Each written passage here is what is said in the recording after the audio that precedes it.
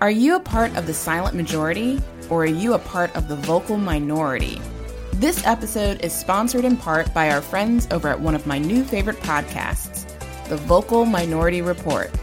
I was super excited to be a guest on episode 118 and spent almost an hour talking with MC about BGN, the platform, and our reach. Listen to our episode 118, the nerd season of The Vocal Minority Report. Follow him on SoundCloud at The Vocal Minority, go to iTunes, The Vocal Minority Report, and subscribe. Leave a rating and review. It's kind of like Tavis Smiley meets Marc Maron. Add a little Terry Gross and sprinkle in some of your favorite morning show. Topical, irreverent, engaging, and informative. You'll love The Vocal Minority Report.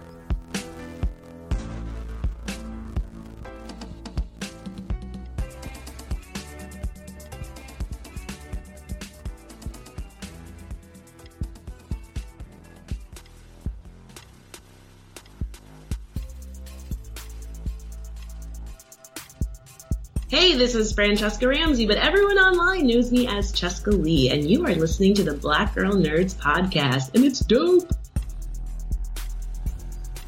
This is Ben Jones with Yes We Code. You are listening to the Black Girl Nerds podcast. What's up, y'all? This is Amanda Seals, comedian, writer, and creator of Get Your Life, and you are listening to the Black Girl Nerds podcast. Khaleesi! Hey, it's Debbie Kamau Bell, host of the CNN show United Shades of America, and you're listening to Black Girl Nerds Podcast. My name is Regé-Jean Page. I play Chicken George in Roots, and you are listening to the Black Girl Nerds Podcast.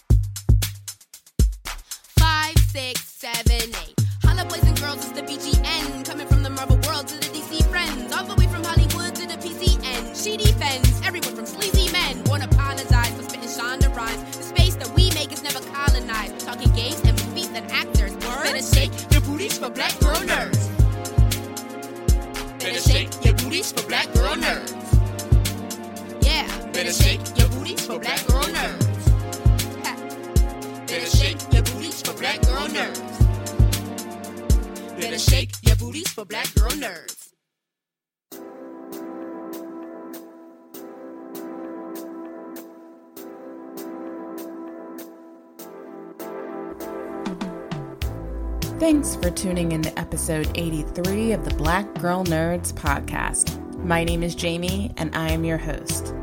This episode is titled Anika Noni Rose, Idris Elba, and Tommy Davidson. That's right, it's the name of our guests on each respective segment. But before we go into the podcast, I just want to say thank you with tons and tons of gratitude for everyone that was so hospitable and accommodating over at San Diego Comic-Con. And just want to give some shout outs to the great folks over at the Nerds of Color, Keith Chow and the team, as well as Arturo Garcia and the team over at Racialicious for putting on a really great, spectacular meetup that occurred on Friday evening. So lots and lots of folks came out to support, met so many people that I've been tweeting with on here for years in person. So check us out on our Twitter page. There's lots of photos there. And also you can check out our Facebook page. There's tons of photos on there from the meetup as well as Comic-Con. There are going to be some interviews that we did over at Comic-Con that will be in BGM podcast extra segments throughout the week. So be sure to tune in to iTunes and Stitcher Radio as well as SoundCloud for those latest updates. So for our first segment, we invite Anika Noni Rose. Anika, you know her best from animated films like Princess and the Frog. Also, she is currently on the show Power, and she's also had work on Broadway, and recently she had a very stunning performance as Kizzy Kinte in the Roots Reimagined series. So she finally comes by on BGN. We've been trying to get her for a while and talks to us about her work in the industry. And it's a very emotional and heartfelt and inspiring interview. In our second segment, we have Idris Elba. So let's backtrack a little bit. Idris Elba came onto the podcast by way of Twitter, and Twitter was very involved in this.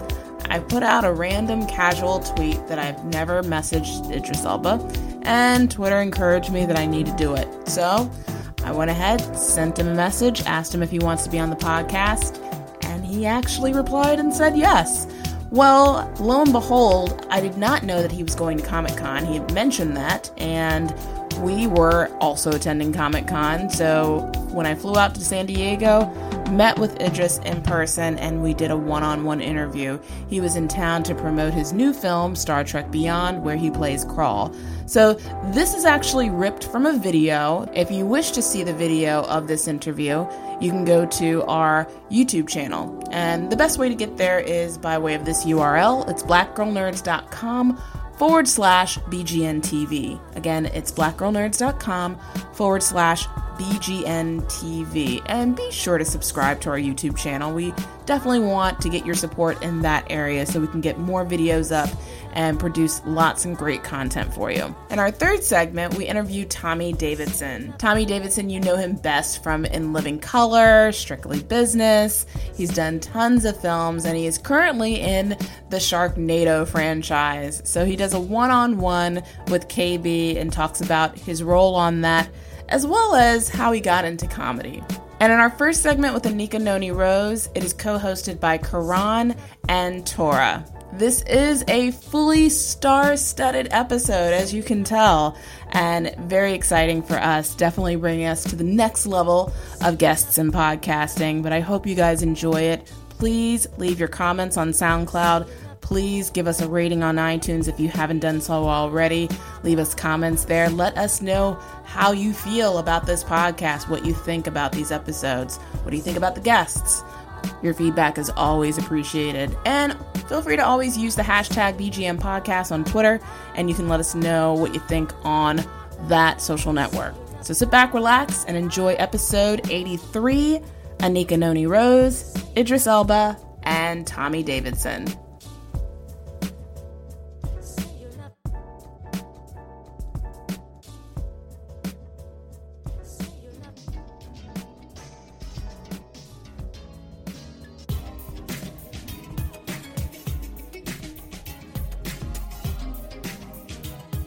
Anika Noni Rose is a singer and an actress known for her Tony Award-winning performance in the Broadway production of Caroline or Change.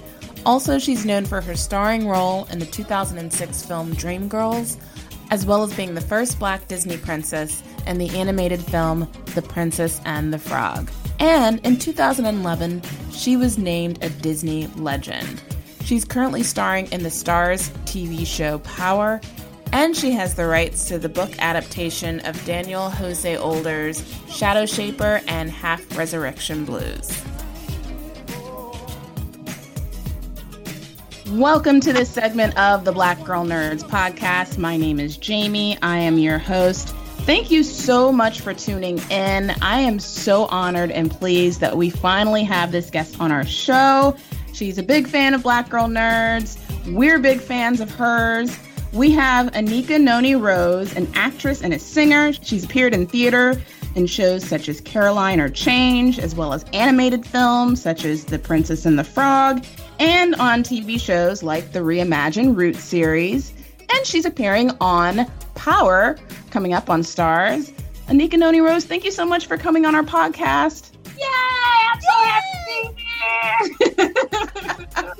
I was so tickled when I was on Twitter and I realized that somebody was representing Black Girl Nerddom. I was like, well, who made this just for me? So I'm really happy to be a part of it because, I celebrate nerddom all the time. I think that there's a thing in our community that people aren't really supported when they're really nerdy. Like it's something that takes them out culturally somehow. That's the stereotype of it. So I think particularly for young children, we need to celebrate nerddom all the time. I think there's little better than having your nose stuck in a book. So I'm really pleased that you guys exist. That's so encouraging to hear that, and that you embrace that identity of being a nerd. So thank you so much for sharing that with us. We appreciate it. Indeed. And we have our lovely co-hosts, Tora and Karan, with us. Thank you, ladies, for coming on the show. Thank you for having us. Yay!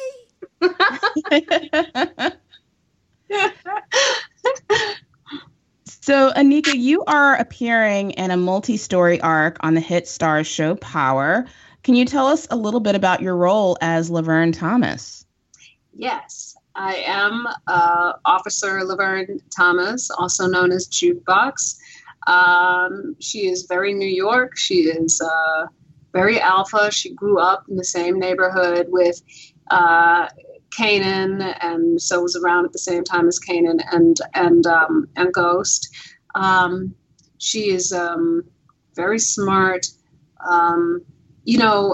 balancing her personal life and her police officer life, which are two different things, two different places, in a way that is, I would say, extraordinarily malleable.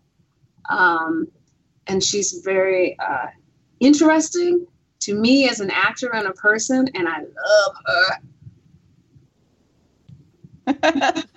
Well, I have a feeling we're definitely going to be embracing her, because a lot of the characters you play are characters that are so iconic to us. One in particular was your compelling performance in the Reimagined Roots miniseries as Kizzy Kinte, I should say. How did you prep for the role, and what did you learn the most about yourself while filming? Oh my goodness. I did a lot of reading, a lot of slave narratives that I read. I visited the Whitney Plantation, which is outside of New Orleans, which is the only plantation and slave museum dedicated to telling the story of slavery from the enslaved people's point of view. And it is an amazing place that I suggest everyone go to if they have the opportunity. I listened to a lot of slave narratives from the Library of Congress and the work program that they had in like the 1930s, where they interviewed a lot of people who had been enslaved, which was really, really informative, not just with factual information about day-to-day things, but also just listening to the rhythms of people who lived near the area that Kizzy was brought up in. It was extraordinary to hear these voices, as opposed to reading a book and seeing a dialect written and thinking that this is how people sounded, and when in fact some people sound very different from the way the dialects are written. So that was all great and harrowing in equal measure. We filmed on an actual plantation. There's not a lot of comfort involved, and I think that was a very good thing, because you can always holler cut and get some air conditioning if you need to, but sometimes we couldn't.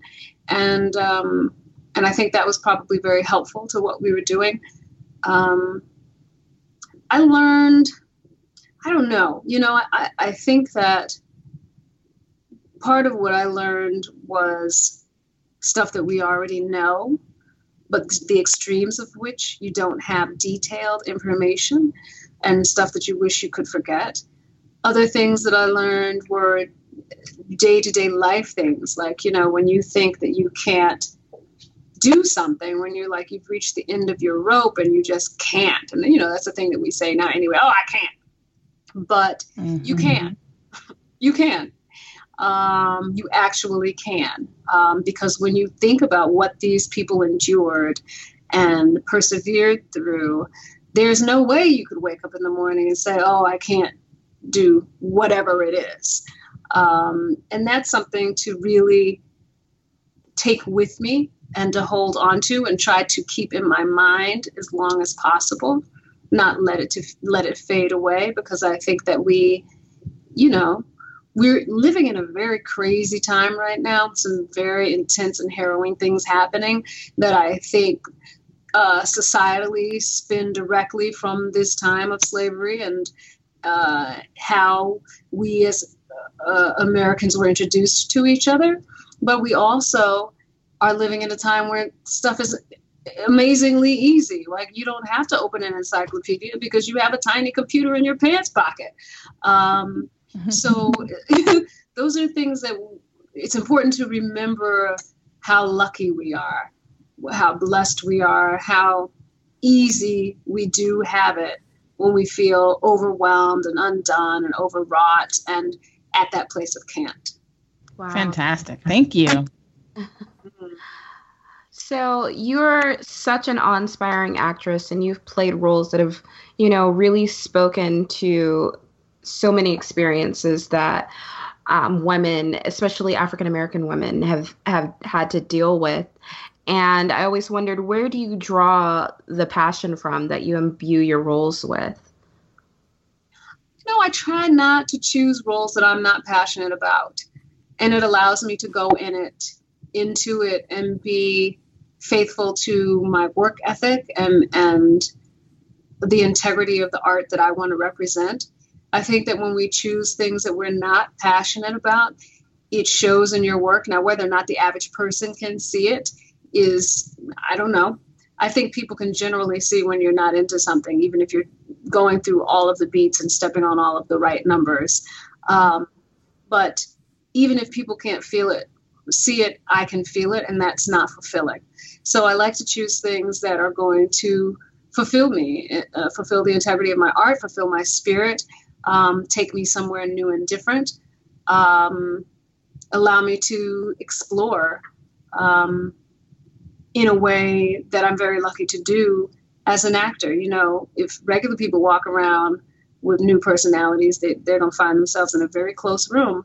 I am able to make a living taking on different personalities all the time. And I think that to me is very interesting, the psychology of a person's mindset and what moves them to do things that they do and make the choices that we make. Whether we think that person is inherently good or bad, I can't make that judgment as an actor. What I have to do is find the why of what they do and put that in motion, because I don't think that most people think that they are bad even if the outside world thinks that they do. So my job is to find the impetus and the seed of what moves that person, and I find that extraordinarily interesting and challenging. So I always try to choose somebody that I'm passionate about. And there have been times where I haven't been able to, or I've been wrong maybe about what the experience was going to be. But for the most part, I think I've been really, really lucky in the path that I've been able to walk professionally. Wow. So you have this dynamic career and you're absolutely breathtaking everywhere. But I wonder, where do you feel most comfortable, on the big screen or on the Broadway stage? Oh, I really love them both. I really love them both, but stage is home for me. So I will never not go back to stage. It is the place where I think we are challenged the most as actors, because you don't get another take, because there is no prosthetic for the most part helping you out. Everything that happens really happens in that moment, and it is your job to live in it. And if you don't, it is immediately noticeable. That challenge and also the immediate gratification of feeling what you are doing and how it affects the people taking the journey with you on the other side of the stage is so thoroughly fulfilling and exhausting and special that I would absolutely never, ever give that up. So I feel very comfortable both places, but it's like you feel really good in a beautiful hotel and it's fantastic and the room service is great and you're having these amazing experiences, and then you get home and you're like, oh, I'm home. That's theater to me. Wow. I love that analogy. Anika, one of my favorite roles you've played was on Private Practice, where you so intensely told the story of a woman's journey with mental illness. What did that role teach you, and are you involved in any initiatives for mental health awareness? I'm not involved in any initiatives. I have a charity that assists young people with mental disabilities or mental challenges in Hartford, Connecticut, that I started in my grandmother's name. It's called the Coralie Bentley Radcliffe Foundation. Ultimately, I want to turn it into something that assists in bringing the arts to children who are dealing with different mental facilities, faculties. But right now, it just assists any young person who is differently abled and needs assistance somehow in that way. And the Hartford Foundation of Giving is actually in charge of how that's dispersed. So I'm always hoping that somebody is going to give funding to that and assist it and keep it going, because it's hard to keep it going out of my own pocket, but that's what I try to do. But I do think that in particular within the Black community, there is a great stigma about mental health. And I know a lot of people who suffer from mental health issues, whether it's bipolar or just plain old everyday break you down depression. These are things that we don't want to talk about and that are laced in shame. And the reality is that all of us are affected in some way by it, whether it's something that we live with in our own personal everyday living, or it's a parent or a cousin or a loved one somehow. It affects us. And if we don't treat it as you would when you talk about the fact that you have a migraine, now, you don't have to tell everybody your business, but we need to take away the stigma, because the stigma behind it keeps people from wanting to get help, and also keeps people from supporting people when they get to a place that they do want to get help. You know, we have a thing, I think, in the community where we're like, oh, no, we don't need therapy. We just persevere. You know, we never had therapy. We made it through this, that, and the other. Well, you know, just because you've never had something doesn't mean you don't need it, or you can't benefit from it. It doesn't mean that you are stark raving mad and unsavable and not worth sitting next to on the train because you went and took the same amount of care for your mind as you would for your body. We spend all this time in the gym and nobody's ashamed of that. So why should we not take as much care for our minds and our mental acuity? So it was very important to me to do that role for the people in my life that I know suffer with bipolar and other diseases. And some people would say, oh, it's not suffering, you know. We get very PC about it. But having seen people go through episodes, I know that when an episode is happening, it is absolutely suffering. Yes. It's not somebody who lives in a place of suffering, but when things are off balance chemically, because that's what it is. It's not that you've made a choice to have your mind run 100 miles an hour and be up for 3 days and not wash and be angry and be overtly sexual. It's not a choice that you make. It is a chemical issue that is going on. And when that is happening, it is a suffering. And whether you are suffering in that moment or you get through your episode and you get to the other side and you realize the pain that you have inflicted on not only the people around you, but on your own personal life, things that you have done to yourself that you had no idea were happening at the time, or you knew that were happening, but you didn't have the ability to pull yourself out of that space. That is a place of suffering. And I think that we all have the right, the ability, and the necessity to allow ourselves relief from the times where we are suffering, and to speak to somebody who understands what it is that you're going through and isn't just going to say, oh, well, you know, so-and-so is crazy, because crazy is a blanket statement. So-and-so is suffering. You better preach, Princess Tiana Laurel. Yes. I'm over here like holding back tears. You know, it was very important for me. I think a lot of people suffer from depression and don't even realize it. Mm-hmm. Right. They're like, oh, God, I just don't feel like getting out of bed. Well, you haven't felt like getting out of bed for the month of June. Say it. Something's going on Lord. there. Oh, I just have a headache. I've had a headache every day. Depression is not just not feeling like getting out of the bed, and it manifests itself physically in your body at some point because your body is screaming out for you to notice that something isn't Wrong. right. That's right.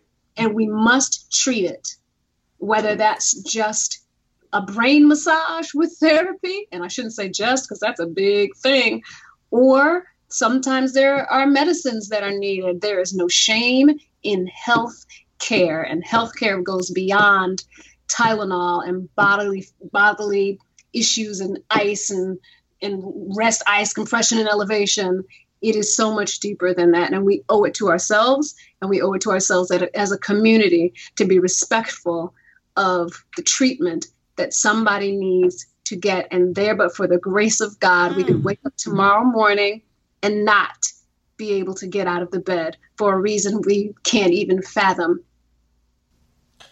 Okay, so I really love you more now.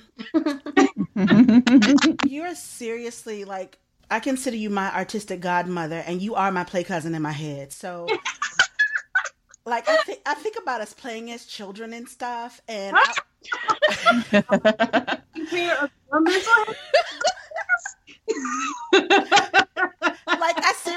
seriously picture us in front of my mother's old wicker couch and making up plays and stuff and playing church and stuff like we used to. And you are so a part of the family. I love like we used to.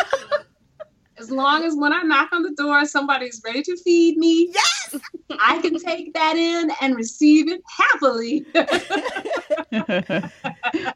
So my other question to you is,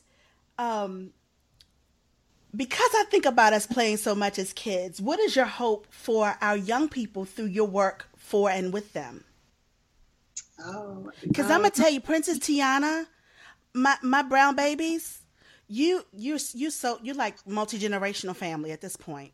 I just want you to know. You know, I want children to be able to grow up, particularly brown children, to be able to grow up and look at themselves and know without question that they are worthy. Mm. Oh, I just got really teary. Yeah. It's powerful.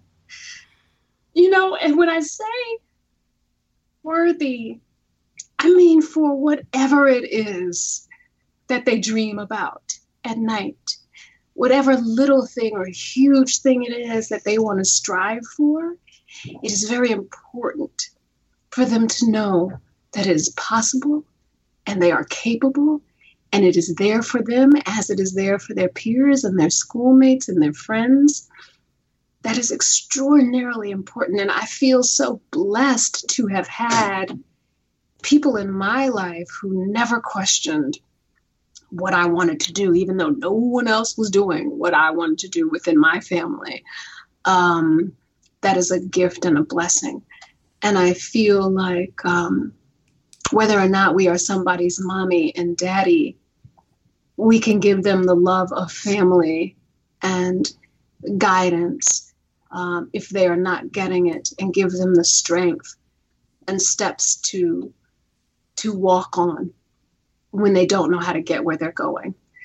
And so I hope seeing me, somebody who grew up in a very little town with a lot of cows and horses and grass, and seeing where I am. I never thought growing up that I was going to grow up to be somebody's princess. But I never thought I couldn't either. And I want that to be passed on. Wow. I want them not to be turning to their parents after the news at night and saying, Daddy, am I going to get shot too? Mm. I want them to feel safe and secure and viable and worthy. And I hope that I never tell people what they should get from some show that I've done or a role that I've played, but I hope in seeing me, that whatever role that I play that moves them however way, that it is something that moves something in them deeper than the desire to be a celebrity, but that moves them to a place of the ability to strive further than what they may think is the boundary of their world. I love you, girl. Really, that's and I'm a serious one. and you, Anika, you embodied that so perfectly. Yes. As the role of Tiana in The Princess and the Frog. Like, so many young Black girls needed to see that. And I know it has to be a huge honor to be bestowed with the title of being the first Black Disney princess. That's got to be very just amazing and inspiring for you as an actor and a performer. It is amazing. And it really, I have a place in the history of Americana that will never be removed. Yeah. And I think that it means something directly to little brown girls and little brown boys, but it also means something to them indirectly in the way that it affects their peers. In the way that I received an Instagram from a little white girl in Spain in her homemade Tiana gown for her 8th birthday party, because that was her favorite princess. And you can't tell this child that she is not Princess Tiana. And what that does is allow her to look at some other little brown baby around her and see in her the possibility of royalty, of greatness, that that child won't have to put a yellow towel around their head in order to pretend to be the princess when they play. And it wouldn't even be expected. That to me is so deep. It's so deep.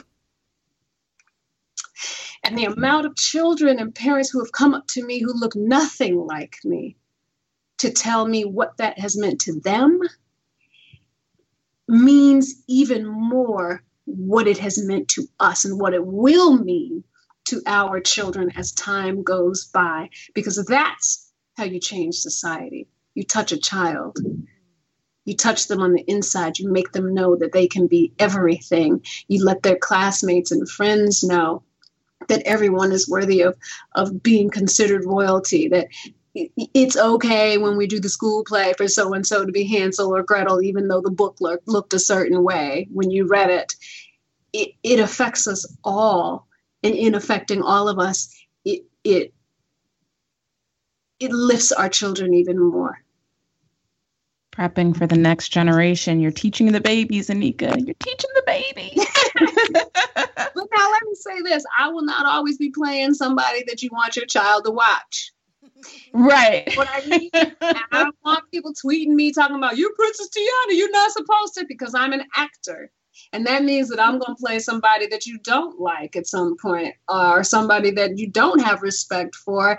But we have to know that everybody deserves to be represented on a screen, because otherwise we are not representing real life. And it doesn't take away from who I am in the time of Princess Tiana, because my job is to represent humanity, and humanity is not always pretty or nice. I appreciate that. I appreciate you wanting to do that, because I feel like so often Black women are kind of forced to work within this idea of having to be respectable and, play these specific parts that are respectable. So I appreciate that you want to branch out and be more. So I look forward to it. Thank you. Thank you. Well, Anika, thank you so much for coming on our show. Well, are we finished already? We're done. We're done. It didn't hurt too much, did it? I can stay. I feel like such a sappy mushy mush. Like you all shocked me today and took me to, this is not where I expected to go in our conversation. We turned Barbara on you, didn't we? This became a Barbara Walters interview for you. my publicist real sweet tipped out the room and got tissues. But I want to say, I'm always open to you all. I'm always excited and pleased to be a part of what it is that you're doing. And sometimes you can't reach me or it's difficult, and it's not that I'm ignoring you. It's that things are crazy and busy. But know that I'm really happy to see you on Twitter. I'm very happy for what you represent. And I feel like you are me in a way that people don't even know. Because I was the brainiac in school. Oh, she's a brainiac. She's a this, she's a that. And that was not cute or sexy or anything to be a nerd. And I celebrate nerddom. So I'm so pleased that you exist. I'm so pleased that you are holding up your broken spine books in defiance of what we're supposed to be, in unity of who we actually are. And I thank you. Well, that warms my heart. Thank you. So I love you. Yeah. Thank you so much. And before you go, can you just tell our listeners where they can find you on social media, and also tell us about any future projects that you're working on? Yes. You can find me on Twitter at Anika Noni Rose. You can find me on Instagram at Anika Around the World. You may find me on Facebook at Anika Noni Rose. And I, as of now, run all of those platforms myself. So if I'm speaking to you, I'm actually speaking to you. I finished a movie of the week for BET called The Yard, and that should be coming out, I guess, towards the end of the year or maybe early next year. I don't know what else is going on. I'm about to take a vacation. I haven't had a vacation for years, so I'm going to take that as of next week. And I'm producing. I own the rights to Daniel Jose Older's Half Resurrection Blues series. Yes, fan of the show. Yes, and also Shadow Shaper. So I have plans. I have plans that go beyond what my face is. I have plans that go beyond me. I don't feel like I have to be in everything in order to make art. And so I'm interested in making things that I'm not necessarily in, but things that move me and excite the people that I know around me, so that we can have representation in many more different styles than we often feel that we have. I'm interested in the art of the thing, and in introducing people to who we know we are, rather than what people want to push forward or think that we are. Beautiful. Oh my gosh, you have to come back. I'll come back. And I can't wait for my shirt. I'm so excited. Yes. It is on its way. Thank you so much for waving your geek flag too, and just being so embracing of BGN. It's really appreciated. And thank you again for coming on our show. It's an honor and a privilege. Thank you, ladies. Thank you so much. Thank you. Bye-bye.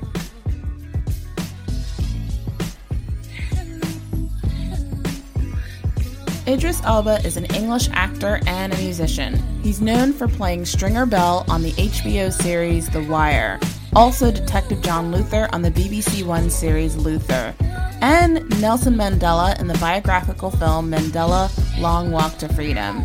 He's also appeared in films like Thor, Dark World, Pacific Rim, Beast of No Nation, and currently he is starring as Krall in Star Trek Beyond.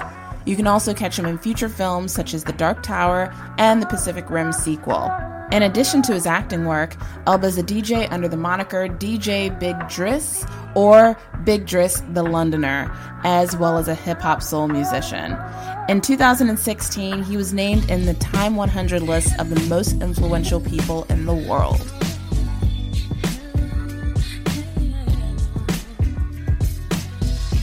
First of all, thank you so much for taking the time to talk to Black Girl Nerds, and congratulations on your Emmy nomination for Luther. Very much. Feels very good. Thank you. Yeah, so I wanted to talk about Star Trek Beyond. You're playing Krall, the main villain. When you're playing these villainous roles, because we know you best from The Wire, Stringer Bell, when you're playing these villainous roles, do you look for redeeming qualities in the character in order to kind of invest yourself? What's the process like for you?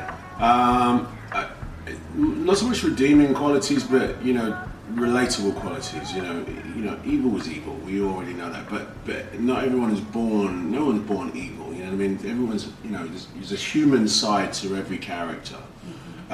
There's a reason why the character's doing whatever they do, and I search for that reason. I search to try and pull out why. Maybe not over philosophize it, but just humanize it. Because I think that's what makes more of a sort of 3D character. If you just play the bad guy and you just play a lot of anger, you can lose the audience really quickly. So I tend to go for characters, whether they're good or bad, but trying to find a way that makes them real. You know what I mean? Like honest about whatever they are. I'm a nerd. Really? Okay, we're going to talk about this. I can't wait to hear. We're discussing this today. Oh, really?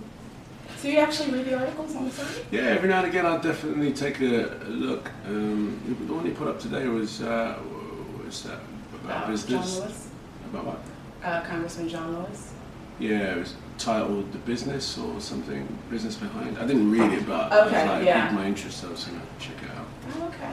And I went onto your site and, I checked you out a little bit. God! So I'm just And do you want to? So you're live now. We're live streaming, so we're good. All right, perfect. All right.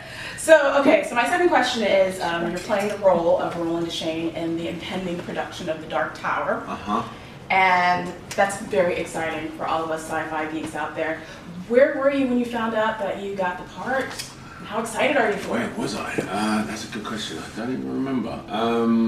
I was really excited. I'm a fan of Stephen King's, but I wasn't so much a fan of the books. I didn't know the books, to be honest. And that, I know the fans are like, what?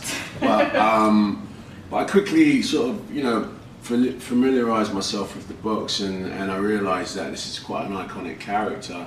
And I'm honestly honored to play the role. It's a great role. It's a great series of books. And I think that the filmmakers, have given justice to the books. The truth is, I can't say it is, exactly like the books. Okay. No, I think we had to be a little bit creative liberties there, but I think the fans will be hopefully, satisfied by that. That's awesome. And one thing that was really poignant with all of us is your very candid discussion about diversity in Hollywood with respect to the Oscars So White conversation. Why do you think diversity in film and television is so important? I mean, it's the future, isn't it? We are who we consume. So, when you look around the world, the factions, black, white, male, female, that's all starting to merge together. And, without a doubt, that's the beginnings of evolution. That's the process of our evolution, Our children's children will probably have less of those divides, and so will entertainment. So I think it's really important that us, of this generation, sort of lay the seeds down properly. Let's lose the race card. Let's lose the gender divide, and just make entertainment. I would be remiss if I did not mention the fact that you follow Black Girl Nerds on Twitter, which is awesome. Do you identify as a geek or a nerd? Definitely, yeah. I'm a nerd. Just a nerd, period. Growing up, I'm an only child, and so anything that allowed me to sort of get deeper and deeper was what I used to read the cereal boxes, for little bits of clues of, would I have a toy inside a cereal box, and then I have a little pamphlet or a little blurb on the box. I would read that to find out what kind of toy it is and what it was made of, and so my beginnings as a nerd was like, I think as an only child, that spiraled my imagination. And only children have big imaginations because they have to play by themselves, and they've got their toys, and their toys become their best friends. And as a filmmaker now, there's nothing better than my career to be a nerd in. You know what I mean? Because basically I'm recreating life, right? I'm recreating characters. You're in some of the nerdiest properties. I mean, you're in the Thor movies, Dark Tower. You got Pacific Rim 2 coming out. So giving us a lot to consume. Exactly. I'm a nerd for sure. Awesome. And have you had a chance to enjoy the convention? Is this your first Comic-Con? This is my second one. Actually, it might be my third one. And I've been here a couple of times, and I never really got a chance to get involved. So we're here today, and today is, I think, the day before it actually kicks off. Right, preview night. Mm-hmm. So earlier on, I just took a walk around, and I was walking by the harbour and all that, and I could see the festivities, and everyone's super excited, and people are just arriving. There's no crazy costumes yet, but you know, the vibe's there. Wait till the next day, Thursday, there'll be some. I can't wait. So tomorrow I'm going to see some stuff. And of course tonight, you know, we open Star Trek. And I mean, it's a big deal. You know, the Trekkers are here. The Trekkies, Trekkers, they're all here. Yeah. Doing the ding-ding. And I'm excited to show them the film. Awesome. Thank you so much. If you don't mind, whenever we have a guest on the show, we just ask them to state their name, and you are listening to the Black Girl Nerds podcast. Okay, cool. My name is Idris Elba, and you are listening to the Black Girl Nerds podcast. Awesome. Boom. Thank you so Jamie. much. I appreciate it. I appreciate it. Awesome. Cheers. I can't believe you read the articles on my website. I do. It's crazy. They're very good. See you later, Twitter. Bye. All right, perfect. Thank you guys. so much. Thank you for taking the time. Happiness, yeah? Yes, thank well you done, so man. much. I'm so glad you made it happen. Yes, I'm glad you just replied. No, but you know, you took the initiative to do it. I love that when people do that because that's great. That's how you move things along. Yeah. You can dream about it or just do it. Just do it. And all of the followers on Twitter was like, just do it, Jamie, just do it. And I was like, okay, all right. Here we are. Here we are. Yeah. So are you coming tonight? Thank you. Yes, I'm coming to the premiere, yes.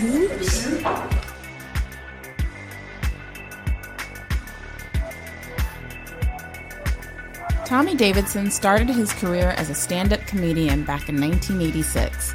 He's performed in a variety of comedy clubs throughout the Washington metropolitan region, Baltimore, and Philadelphia, where he performed at the Comedy Store, where Robert Townsend heard of him and asked him to be a warm-up comic for an HBO special. Davidson's first major exposure was on the variety show In Living Color, where he played various characters, including impersonations of Sammy Davis Jr.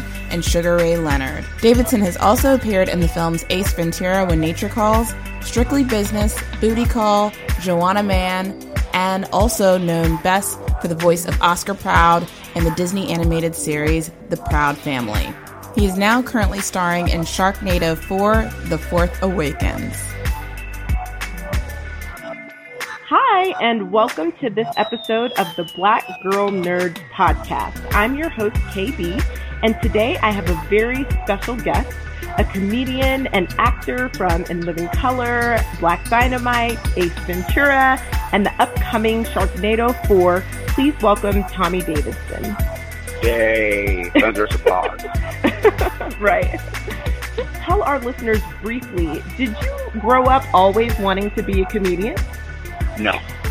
I grew up wanting to be a singer. Yeah, I saw the Jackson 5 and my life was over. Didn't we all? We were like, oh, this is exactly what we would have. Yeah, that's it. I've seen paradise. So then how did you get into comedy? A friend of mine, Howard, I'll never forget, called me one day and said, look, you're wasting your life. You really need to be a comedian. And I was like, what are you talking about? You're the funniest guy I ever met. And you need to get to work. And I'm like, okay, I think I could do it, you know. And I tried it, and it worked. And I have not stopped since. Wow, that's a really great friend. I mean, he's like, listen, if I think you're hilarious, the world will think you're hilarious. So go ahead and go for it. Career. Yeah. Awesome. Tell us a little bit more about Sharknado 4: The Fourth Awakens. So I know it premieres on July 31st. Can you tell us just a little bit more about your character, Aston, and what intrigued you about this role? Aston is like an Elon Musk character. Mm. He is a billionaire genius. And he finds a way, with his technical savvy, to basically eliminate the shark threat that is threatening now the whole bane of our existence. Oh, wow. He uses his money and his technology to basically save the day. He saves the day. You said it. Thank you very much. I needed that. I hope that wasn't a spoiler, because we definitely want everyone to know. You killed it. You killed it. Just tell us a little bit about the filming process in terms of what was your favorite on-set moment? Probably when I faced Ian, the shark guy, and I told him that I need his help. he had quit the shark game. He had enough, and I convinced him to get back into it. And so you're the one that brings him out of retirement. I'm the one that brings him out of retirement. And gets him more involved with the sharks than ever before. Little did he know. Right. Okay, so I am going to ask you, though, what do you think that we will be surprised by in the film that you can share? You'll be surprised at the fact that the black guy lives. That's always a good thing, right? Yeah, he actually survives the whole onslaught. That is wonderful. That means if it's a Sharknado 5... That means a lot to us, doesn't it? Yes, it does. And if there's a Sharknado 5, that means, look, he can be back in action. That means maybe I'll be back.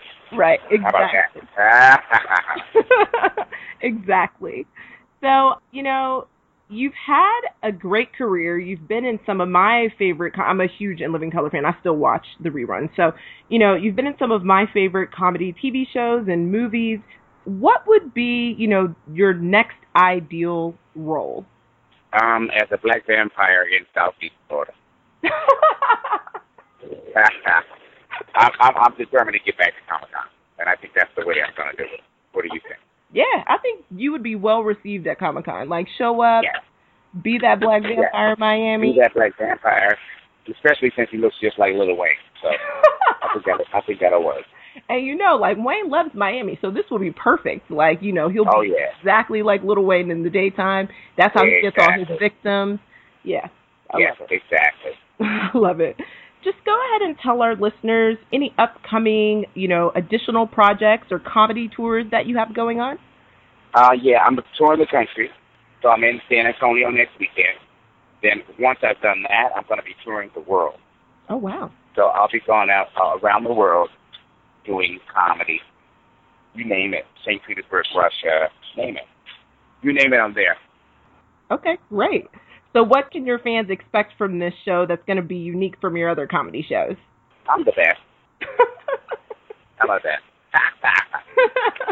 That. You know how there's martial arts? Ooh. You know how people love martial arts, right? Yes. You say Bruce Lee, and that means martial arts, right? Right. Well, you say Tommy Davidson, that means comedy. How you like that? Okay. Well, that's wonderful. That's all we need to know. That's right. So comedy is going to be extraordinary. Mm-hmm. Wonderful. So any other tidbits that you want to give about Sharknado 4 before its premiere date on July 31st? It's the next installment. It's going to lead to 5. You can't see 5 unless you see 4. So you know what to do. That's right. Everybody has to watch. That's right. Please just let everyone know where they can find you on the internet. What are your social media handles on Twitter, Instagram, Facebook? The Real Tommy Cat on Instagram. On Facebook, capital letter Tommy Davidson. My whole website is TommyDavidson.net. Okay, perfect. Well, thank you. You got all my coordinates. Yep. Ready to just start internet stock following you, as the fans like to say. And that way we can keep up to date with all of the projects, and we can get, a current tour schedule for the comedy show. Oh, you're smart. Well, thanks so much for joining us. I actually really enjoyed this. Everyone, of course, July 31st, get ready to watch Sharknado 4, The Forks Awaken. And good luck with everything and the tour. I'll be looking for some dates to see if I can come make a show. Thank you.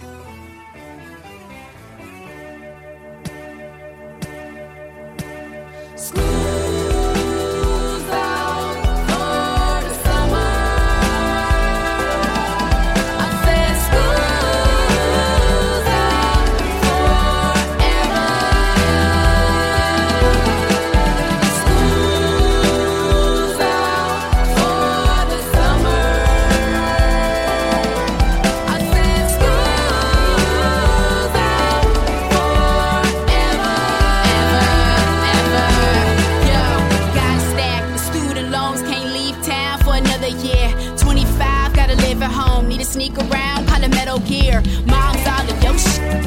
Asking when you gon' leave, like, yo, get off of my You supposed to be on my team.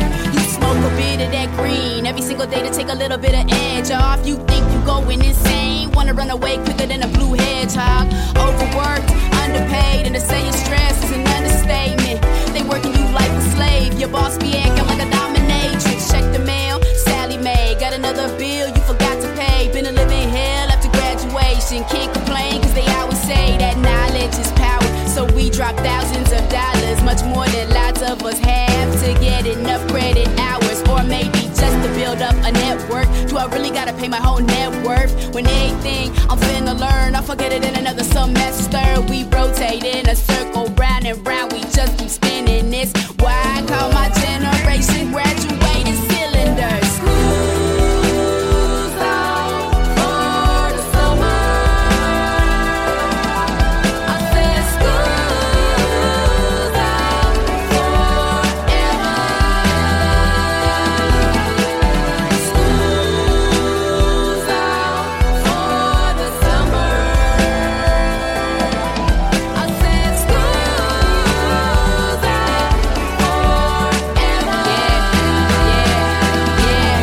Yeah, I got a loan of financial aid. They steady trying to play me. We on the phone at least once a day, so it's almost like we're dating. And I need a check for my textbooks. At 50 each, it ain't coming cheap. And another G for my MacBook. My bank account finna rest in peace at an ATM with a rosary. And I wanna check my balance. I just wanna buy my groceries. I just wanna get through college. Soon it's gonna get real violent. Soon it's gonna be astonished. They gonna wanna throw katanas. They dealing with a broken promise. That politicians wanna say to kids like long division finna pay the bills, but they never gonna go admit that it's hard to go and get 100,000 chips. And when you talking school reform, they acting like it's TMI. They so busy making sure they pockets got big BMI. Big banks give patronage that is hazardous to the graduates, but no matter how bad it gets, they don't give a like abstinence. So if I had to pick to stay in school or to dip, then I'ma do it like yeah,